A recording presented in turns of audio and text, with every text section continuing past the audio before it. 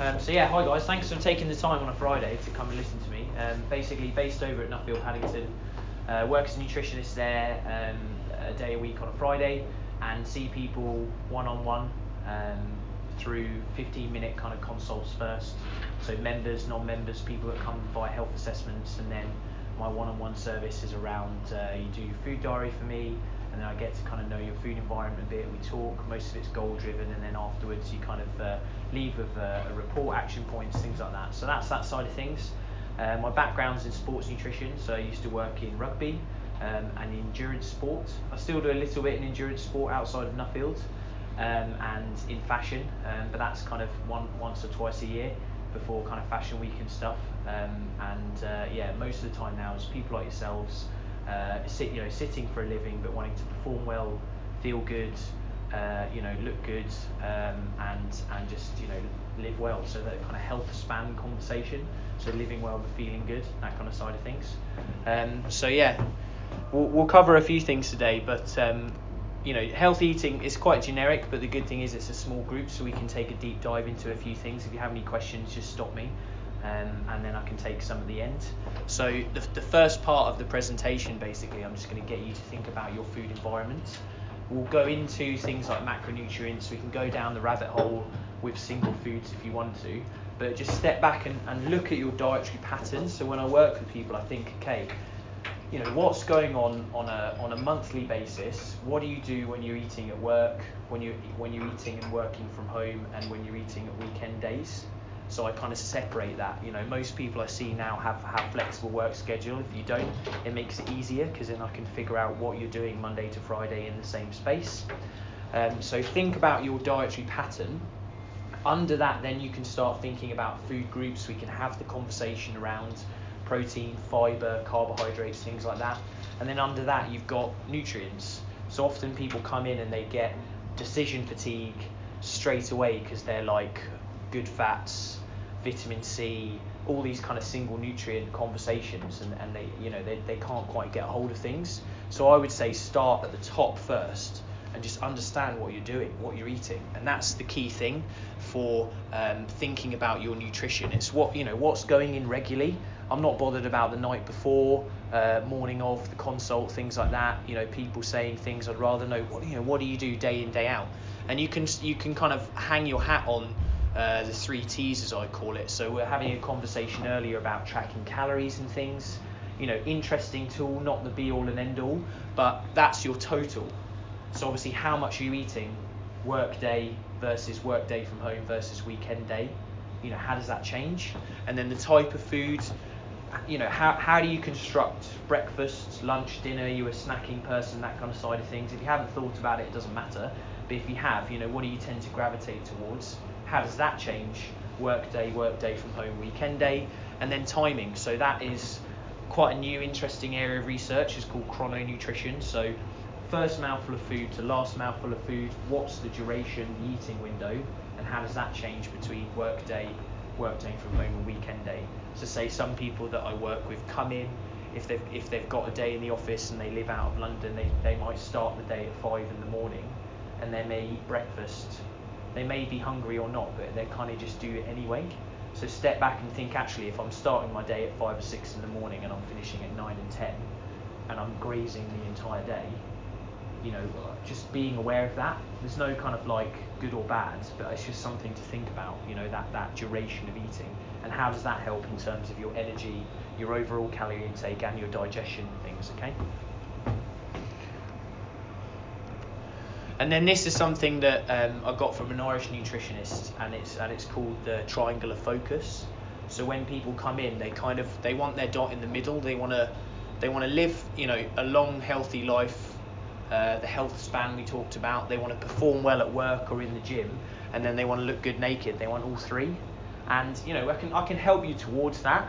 But I think there's nothing wrong with dialing in and thinking about what you want to achieve first, to reduce decision fatigue and help you on your way to do that. And then you can change your focus. So this start of the year, I tend to see a lot of people obviously for body comp related goals, but they're also trying to achieve the healthiest diet, or they're also trying to perform really well. So in the gym or at work or things like that, and that's where some things can fall down. So it's not that you can't do all three, but there's nothing wrong with actually picking one, understanding the principles under that particular goal, and then going from there. So of course you want to be healthy, you want to eat well, and I help people with that. But then, the 3 T's, there's more important things in each section that kind of underline each section, and then you can kind of dive into that and have a clear focus for a few months, and then that focus can change over time. Yeah. So the 3 T's, what you eat regularly, and the triangular focus. What are you focusing on? What do you want to get out of your diet? The kind of conversations I'll start with in my consults with people. And this slide's just the final one to get you to reflect on your food environment. So do you outsource your meals to places around here when you're working here? Do you bring food in? Is it made by your own hand? Is it made by a partner, whatever, housemate, friend, etc.? And then are you someone that eats 3 meals a day, or little and often, 5 or 6? Again, there's no right or wrong answer, but something to think about there. And then what's your eating window? We've addressed that. And this kind of thing I bring up with people, especially working in the city, is do you have a heads up on your evening meal?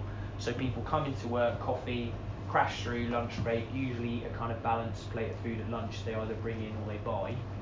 Afternoon snacks here and there, whatever's in the office, and then they leave, and a lot of them are kind of staring at a supermarket shelf and not really knowing what to get. So I'm saying, if you're going to make a change, think about what you're having in the evening. It doesn't have to be a perfect plate of food, but actually be aware of what you're going to have or what you want to have after work, and get that in. And you can think about the type, the timing, the total, and that could be a decent game changer for you. And then water intake is a simple one, but blood pressure cases, people come to me, they're realizing they're not drinking enough. For cognitive function, they're not drinking enough. For exercise, they're not drinking enough. So however you can get it in, alarm on your phone, taking a bottle with you, whatever, that is important. Your body mistakes dehydration for hunger. Obviously, as you get closer to falling asleep at night, I probably don't recommend drinking too much water because you don't want to disturb sleep. But mostly through the day, it's a huge part of I think your environment, if you want to perform well and if you want to feel good. And it isn't a magic bullet. People aren't getting excited about talking about water, but it's that simple side of things as well, that liquid nutrition conversation.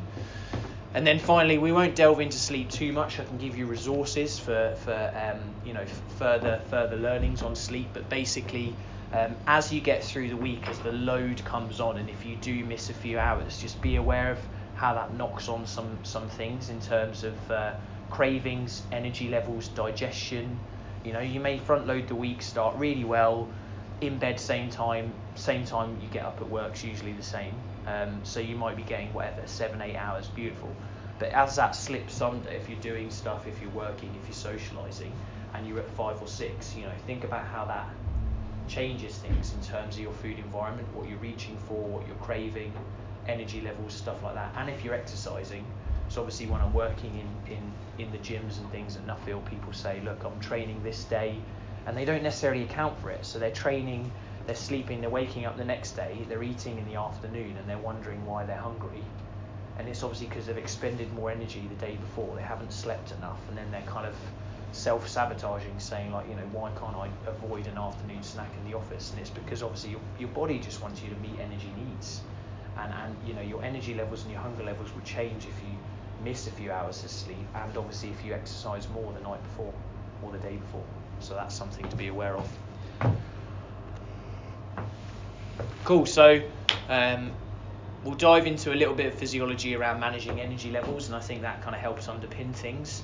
Of course, I'll answer questions on specific foods, nutrients, but I think if you can learn where energy is stored in the body, a bit on blood sugar regulation, you can start to pimp up your own day. And then unsaturated fat will go through, so that's a type of fat, the Mediterranean kind of influence there, oily fish, nuts and seeds, that can help with health span.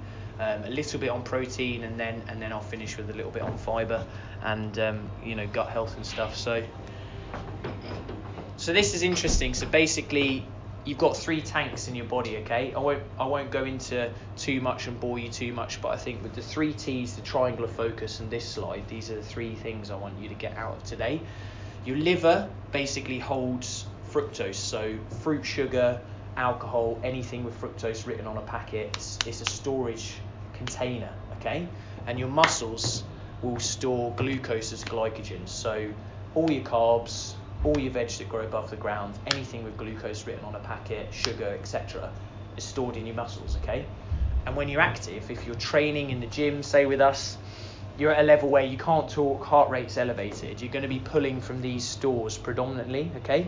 You will use all 3 to live, but if there's more of you, if we all got up in the morning before breakfast, and we did this as a meeting and we walked for say an hour and a half and I was at conversation pace and we all hadn't eaten, you could hypothesize that actually, because it's quite a low intensity and we're walking and you haven't eaten for 10 hours or so, we're going to use a little bit more fat for fuel in the mornings, okay? But then if we went into the gym, I've got you guys all on the treadmill running hard, you're going to start using more from these 2, okay? And then if you think around the total and the type side of things with your food, and now you know where you store food, obviously there's conversations around digestion, calories, what we can extract from them, but if you keep it simple at this stage, being aware of types of foods, what you're putting in, and then also depending on the day, how you can change the amount and the type of foods to then, suit what you're trying to do. Fill the energy stores when you need them, back off and use what you have, when you're not training or you're sitting and you're trying to regulate energy levels and you're not looking for that kind of up and down, and your blood sugar's changing and things. So I hope that makes sense. So that's just an example. If I'm 85 kilos, percent body fat, I've still got, roughly 9.5 kilos of fat, loads, like tons of potential energy, That's why the human body, if I had to fast in a room for like days on end, I'd live.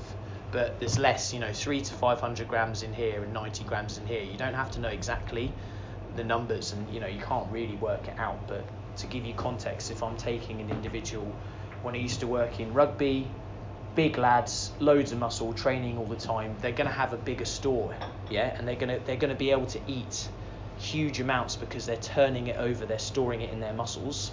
Whereas when I work in fashion, lean, 19, 20, 21-year-old models, not moving much, low levels of muscle, so their intake is going to be drastically different, So I'm then thinking about foods, certain types, amounts, how I'm going to kind of educate them on what to put on their plate.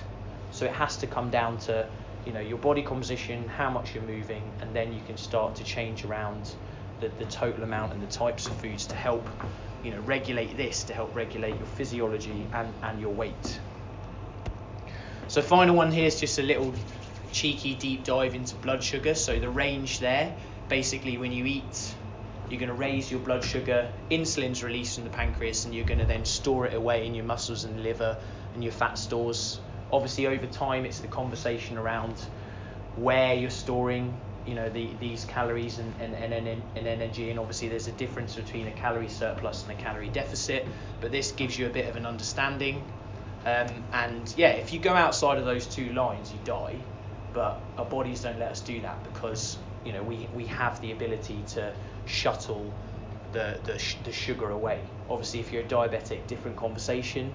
But this is interesting, and I think this underpins energy levels and mood in the workplace. Because if you're constantly, a load of emails come in, or a colleague's getting on you with something, or you've had a phone call and you haven't quite got your food and your drink sorted, you're going to be a bit on edge. You might be overstimulated, you might be tired, digestion might be kind of firing a bit, and you can't quite focus on task, or you're a bit off.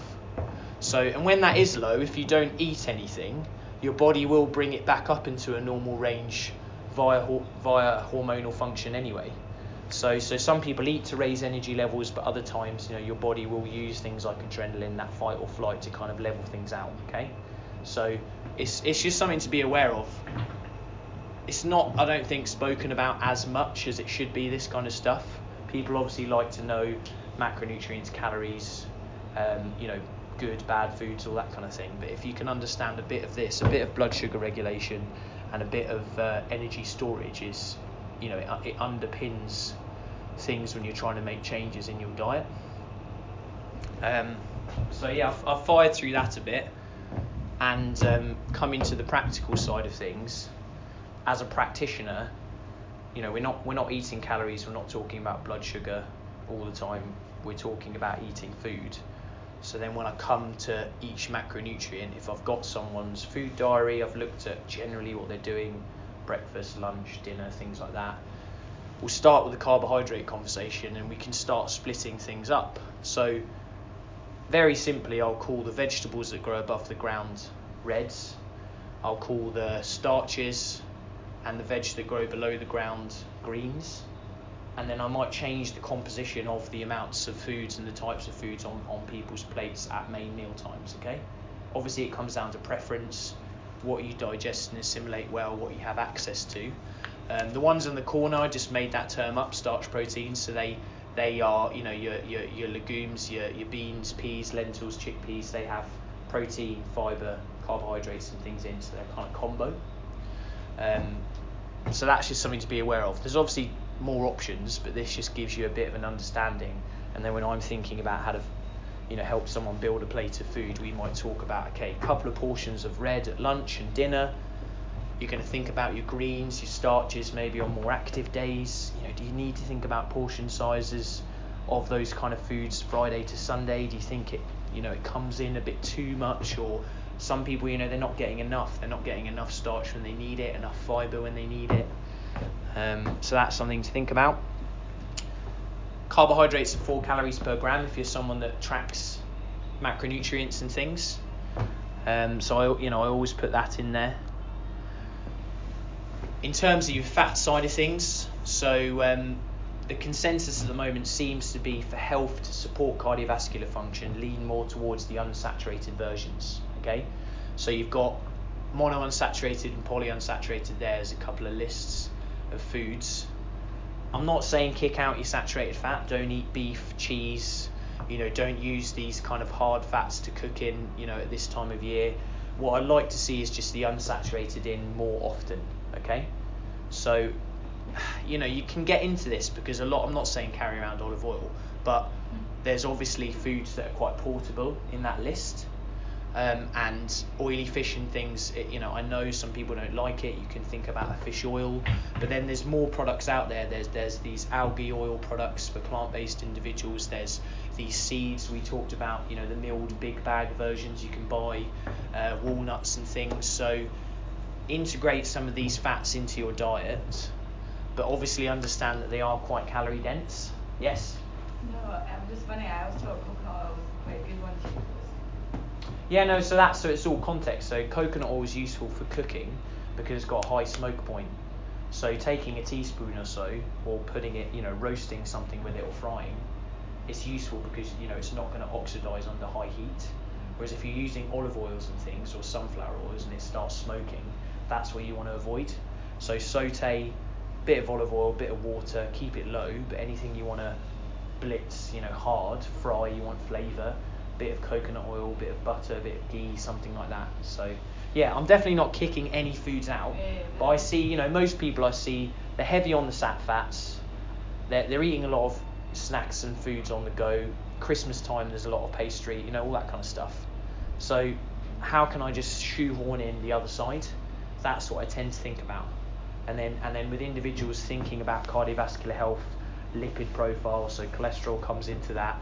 You know, if you like fish, getting up to, you know, at least 3 servings a week is quite a smart thing to do. So salmon, mackerel, anchovies are not always a favourite, or sardines or herring from you know, people I work with. But if there's a few types of fish in there that you like, you know, that like a fillet. If you want to go even deeper, 90 to 120 gram portion 3 times a week. You know, nuts maybe 4 or 5 handfuls a week, stuff like that. Olive oil, go by the, you know, tablespoon. Butter, coconut oil, go by the teaspoon. That kind of stuff. But the key thing is variety, and that's what I try and push with people when I work with them. You know, they can get set in and just eat the same foods all the time. So can you introduce other things? That's something to think about. You know, the Avos kind of came into popularity, and now people are thinking about the environment. They're kind of going out a bit, but they're still, you know, they're still there. You can still use them if you enjoy them. They'll add that side of fats too. But I think, you know, the nuts, the nut butters, the fish, things like that, people are tending to lean towards more now. Cool, protein. So I think the main thing to get out of this slide, again, variety of sources. Protein helps with satiety, so it triggers your brain to feel fuller for longer. So in your main meals, can you start each of them with a protein source and then build in your other types of foods? So build in your carbohydrates, build in your fat for flavour, okay? When I work with people individually, I might then assign them a kind of amount of protein for their goal, for their body composition. Happy to answer questions there.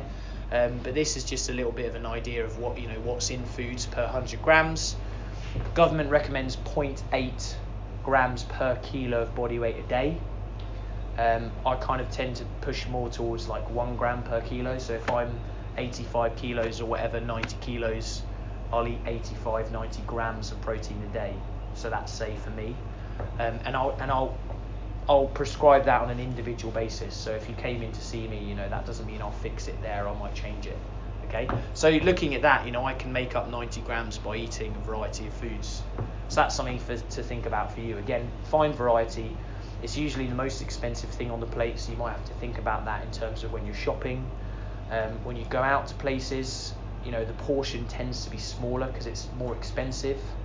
So they're not going to be, you know, adding as much protein. You're going to be getting more carby foods, which, don't get me wrong, obviously delicious. But then you can factor in, if I'm taking things to work, can I think about portables? Can I add things to meals that I buy? What can I add? Maybe I can add something that's got a bit more protein in it. You know, that could be supportive for hunger, blood sugar levels, and if I'm exercising, or this time of year wanting to support my immune system. Something to think about. And most people are only really a portion or two away from where I'd like them to be, and it can be anything. We can discuss adding more animal products, we can discuss adding more plant products, we can discuss protein powders. So, you know, there's a lot out there. Protein seems to be in everything, you know, like Snickers bars and stuff now. It's mad. So I'll let you just kind of read that. I've been wanging on a little bit, so I'll let you kind of digest that, and obviously there might be a certain macronutrient that you're interested in. So kind of hang your hat on that and give things a go. The 1.2 to 1.5 grams per kilo up there, because obviously I work in a gym environment, I might discuss a higher protein level for people that are exercising.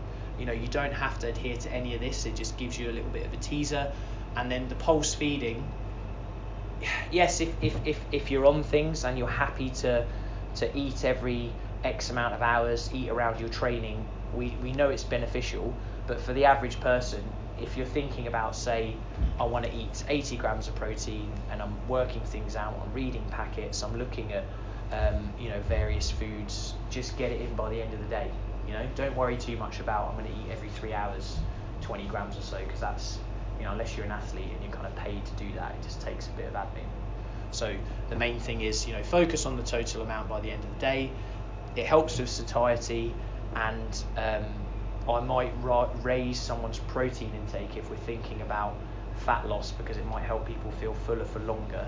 And a lot of the protein-rich sources, people don't really tend to self-report that they overeat. You know, like, oh yeah, I can't wait to get stuck into a bowl of chickpeas, or, you know, like chicken or whatever. People tend to naturally feel satiated eating those foods, okay? Fats, again, very beneficial, cellular health, immunity, absorption of vitamins, but, you know, they are calorie dense. So if you do have a lot of variety of fats in your diet and you tick that box, maybe just hone in and think, actually, you know, what does a portion of nuts look like? What does a portion of yogurt look like? You know, what's the weight of some of my meat and fish? How much cheese am I having in a sitting? Things like that. You know, you don't have to weigh and measure everything, but that could be quite a useful thing to do, because it is quite easy to eat more than you need of some of these foods, but they bring flavour, you know, and that's important. And then the carbohydrate side of things, basically that term fuel for the work required. When people come in and they're training, they're seeing me, we'll talk about periodizing carbohydrate intake. We might eat more on certain days, we might pull back. And that's the conversation around reds, more vegetables that grow above the ground, greens, your root vegetables, your carby, starchy stuff. So if you were training in the gym or you were working with a personal trainer and you came to see me, I discuss things like training meals and anytime meals. So we've kind of gone down the rabbit hole a little bit. I know your food environment now. Say you self-report, okay, Friday, I come into work, brekkie, training lunchtime, rest of the day's my own. I may then kind of get you to think about, okay, Friday morning, we'll term that a bit of a training meal because you're obviously eating and you're then going off to the gym. After that, your lunch is a bit of a training meal, but then after that, everything else is at any time, and what are you trying to think about? How are you looking to build those plates of food around exercise and then away from exercise? So, yeah. What is the reason behind this distinction? Say again? What is the reason behind this distinction? Why we prefer starchy stuff around training and... Yeah, it comes down to someone's goals. So say if they're looking to come in and move really quickly, doing an intense workout or something, we know that if you've got fuel in those energy stores, that's quite beneficial. So I might think about putting fuel or educating someone to think about what to have before exercise and after. But then after that, if someone's then conscious of what, So the not green ones give more fuel yes. immediately? Yeah. So say I'm wanting people to feel good and have energy for exercise, but outside of that, most people I work with then sit for a living. So how can you separate training meals and using that to fuel up? But then the other half of the day, you might be sat all day. So how do you change what you're eating? Do you think more about protein? Do you think more about vegetables? That might be a lower calorie, higher nutrient content based meal, but you're away from your exercise. So your afternoon snacks and your dinner might not resemble your breakfast and your lunch around training. Yeah, so that's something to think about. Obviously, it's a bit of a deep dive, but that's from a performance nutrition point of view. That's what I'll kind of think about with clients. Cool, we're almost there. Fiber. Look, I think there's more and more coming out about gut health.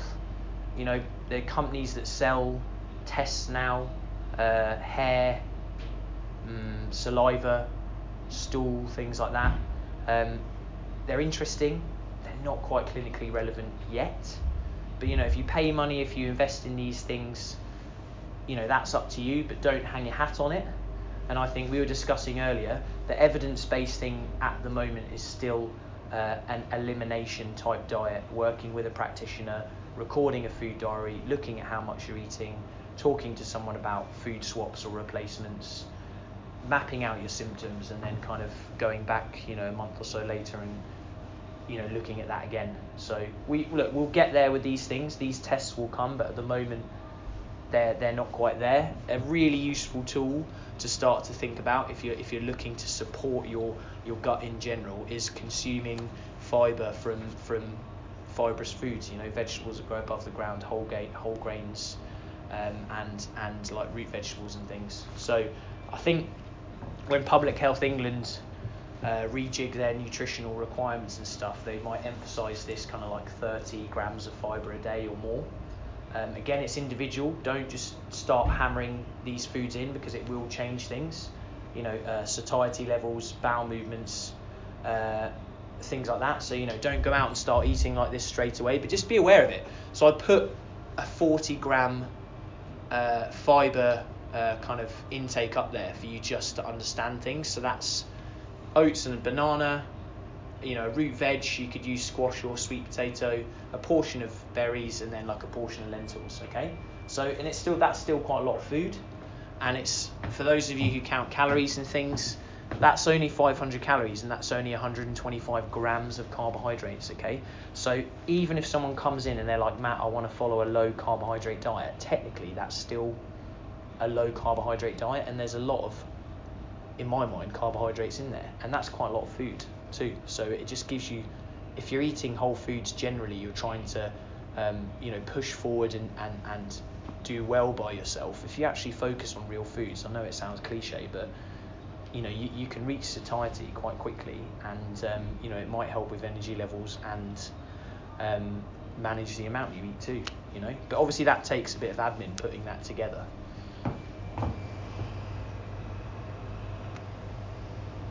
Right, last 2 slides. Everyone all good? I'm kind of like firing through things, but I'm keen to take questions. This is a useful tool. I do a lot of the kind of 15-minute consults where I give my opinion on things and people want to leave with a few actionables. So I get them to think about, okay, next week, if you're not really too sure where to start with your nutrition and you want to improve your energy, do a bit of a breakfast trial and see how you feel. So there's examples up there of day 1, what does a high protein, moderate fat, low carb breakfast look like? You don't have to use eggs and veg or low fat Greek yogurt and nuts, but that's the kind of vibe, okay? Next day, what does a moderate across the board look like? So your porridge, your nuts and seeds, your raspberries, eggs on toast and a banana, things like that. Day 3, what does a high carb, low protein, moderate fat brekkie look like? So I'm trying to use everyday foods here, so toast with a bit of peanut butter or whatever, and a banana on top, so we're kind of lower protein, high carb. And day 4, you don't consume anything at all. You break your fast, which is breakfast, at I don't know whenever if you guys have a flexible work schedule, you can take lunch when you want, but generally most people I consult with, they'll have lunch between these times. Your first meal of the day is then midday. Okay, so again, there's no right or wrong, good or bad, but this helps people grease the groove and then think, actually, you know what, even though I've been told breakfast is healthy, actually I perform pretty well without it. Or a lot of my friends are eating a lot of protein for breakfast at the moment, but I feel the best eating a carby breakfast. Then that's great. So if we separate eating for body composition and then eating for health, and we go into eating for performance and cognitive function, how can you set up your morning where I assume you're front loaded with tasks, you're coming in, commuting, you're sat down at your desk, you need to get stuff done, and you want to eliminate decision fatigue and not think about what you're eating, so you can set this up prior and you know what works for you. Energy levels are consistent, you've prepped the food beforehand, and you can stay on task, digestion's fine, all that kind of stuff. So that's a useful tool to start to think about, okay? And yeah, you could do all 4 days next week and see what works best, or you might already have your perfect breakfast set up already. But some people don't, so I put that slide in. It gets you to think about it. How long do you think you should eat before you do exercise? Like, if you've got I see my digestive system is really slow. Yeah. So every Saturday I play hockey, but I don't get up my house at breakfast usually. It needs to be for me like 3 hours before. During the week I do a bit of fitness, but not like a full session in a match. So Saturday I play 70 minutes, and if I've eaten like an hour or 2 before, I feel really sick. Yeah, cool. So if we go back to that slide here and think about the tanks, the Friday evening, you've got the opportunity to start putting some in your muscles and your liver. So if you're having more of a carbohydrate-rich dinner, you're going to be stocking up. So then in the morning, if you like to wake up later, obviously have more of a simple snack or something that could be liquid nutrition based, so it clears through your stomach and it's in there and it's ready. So you could go anything from a kind of DIY smoothie or shake, and then if you've got more time, you could maybe do fruit and a bar or something, or a small bowl of cereal or whatever. And then if you've got more time after that, have your whatever, porridge, English breakfast, however you want to do it. So like you said, if you do have that 3 hours, eat a balanced meal. 2 hours or 1 hour, just keep it, as I'd call it, a semi-solid brekkie, and then liquids would be before that. Some of the girls are mad, they have it so far out. Yeah. And I'm like, and I mean like an hour before the game, or Yeah. they have like 8 o'clock and I have like a sandwich and banana. I'm like, how? Yeah, it's a real skill. Some people have the ability to digest and assimilate food. Like when I used to work more in endurance sport and ultra marathons and things, you've got these guys and girls, eating burritos while running on like a mountain, and it's a trainable skill, or you're just born to assimilate food really well, and you have to practice that. But like you said, if you can grease the groove with what works for you and eating earlier, then great. Like when I used to work in rugby, some of our best players would be eating pancakes, Nutella, syrup, things that when I go and teach at schools, you know, parents and things go mental at, and I'm like, oh, by the way, these professional rugby players, this is what, you know, so they're used to it, they've trained their bodies, and then they go out and they perform. So similar to you guys, it's about kind of personalising it. I think on that hockey day, the night before gives you the opportunity to get a good, you know, substantial dinner, and then the next day, if you push for time and you want an extra hour's sleep, you know, you've got some energy in the tank. And you know, you're talking about fats. Do you think, you know, people put like apple cider vinegar in their water in the morning? Do you think that works for that? I wouldn't really know how to measure the outcome of that. It's the same with like lemon water, but really, if someone's drinking a glass of water first thing, I'm pretty happy with that. So like continue. You know, if it makes them feel good, I'm all about, you know, healthy habits. So if you're doing that and that's knocking onto you exercising, prepping your food, you know, great. I think there's some people I work with that do, you know, the time restricted eating, so they close their eating window and they have a bit more time away from food. They might have a green tea or they might have lemon water or whatever, and their stomach feels better. So we might do that, but I won't put it down to that. Yeah. So it's a you know, it's potentially a tool, but I haven't seen anything like groundbreaking in that side of things yet. Can I ask a similar question along the lines of that? Sure. So I do body pump on a Sunday morning, and I'm still trying to decide if I should be eating breakfast beforehand or not. From a fat burning perspective, should you eat before? I think again, you want to turn up and you want to move well, you want to burn calories and feel good. So I'd rather you go in having the energy to perform well, and then the rest of the day you can then manage how much you're eating, and think about that from a kind of energy intake and expenditure point of view. Or if you want to go in and you don't eat as much, just ease back on the intensity. Yeah. So what I've said there is, you know, if you can talk, if your heart rate's at a level where you're not absolutely flat out hammering yourself, you know, you then don't need as much energy. So you could go to that class, half your breakfast portion, and the instructor will be like, go, but then you're actually like, I'm going to go 50%. I'm going to take my time, and then you know you're not reaching that point where you have a bit of a kind of wobbly episode because you haven't got enough fuel. Yeah. So it can go, if you are going to, you know, eat less or restrict food before, just slow down. And move for longer. Yeah. So there's a lot of times that people are coming in using the gym and they're like, you know, look, in the mornings, what can I do? You know, some people very simply just, you know, conversation pace in a class or on a treadmill or whatever, and they're just moving 30, 40 minutes sweating and then brekkie after. Yeah. Whereas if they're like, look, I've got a PT session and he or she, you know, hammers me, I really enjoy it, then, you know, they might want brekkie before. So it's kind of different focus on different days, I think, and that's something to look at, really. Yeah. I wonder if I've got a bit of a psychological element as well, that I think if I don't have breakfast and go to body pump, I'm actually going to die. Yeah. But that can happen because those classes are all about like lights on, you will hammer yourself. Yeah. Whereas actually, I find people that I can get in the best shape, they do a variety of exercise so that they can do the low and slow, do the high intensity, do the movement, sit in a sauna, whatever it is, and they can have, and then that means I can increase or decrease their food, and then they're not absolutely wiped out. Whereas a lot of people will say, okay, I'm going to hit this amount of food every day, but some days your exercise might be through the roof, and other days you might be sat in front of the computer all day. So you can then start to change things a little bit, and that's about. That's interesting, and if you take the tanks, that's something called metabolic flexibility. So you can move between burning fat, burning carbohydrates, exercising, taking back the control.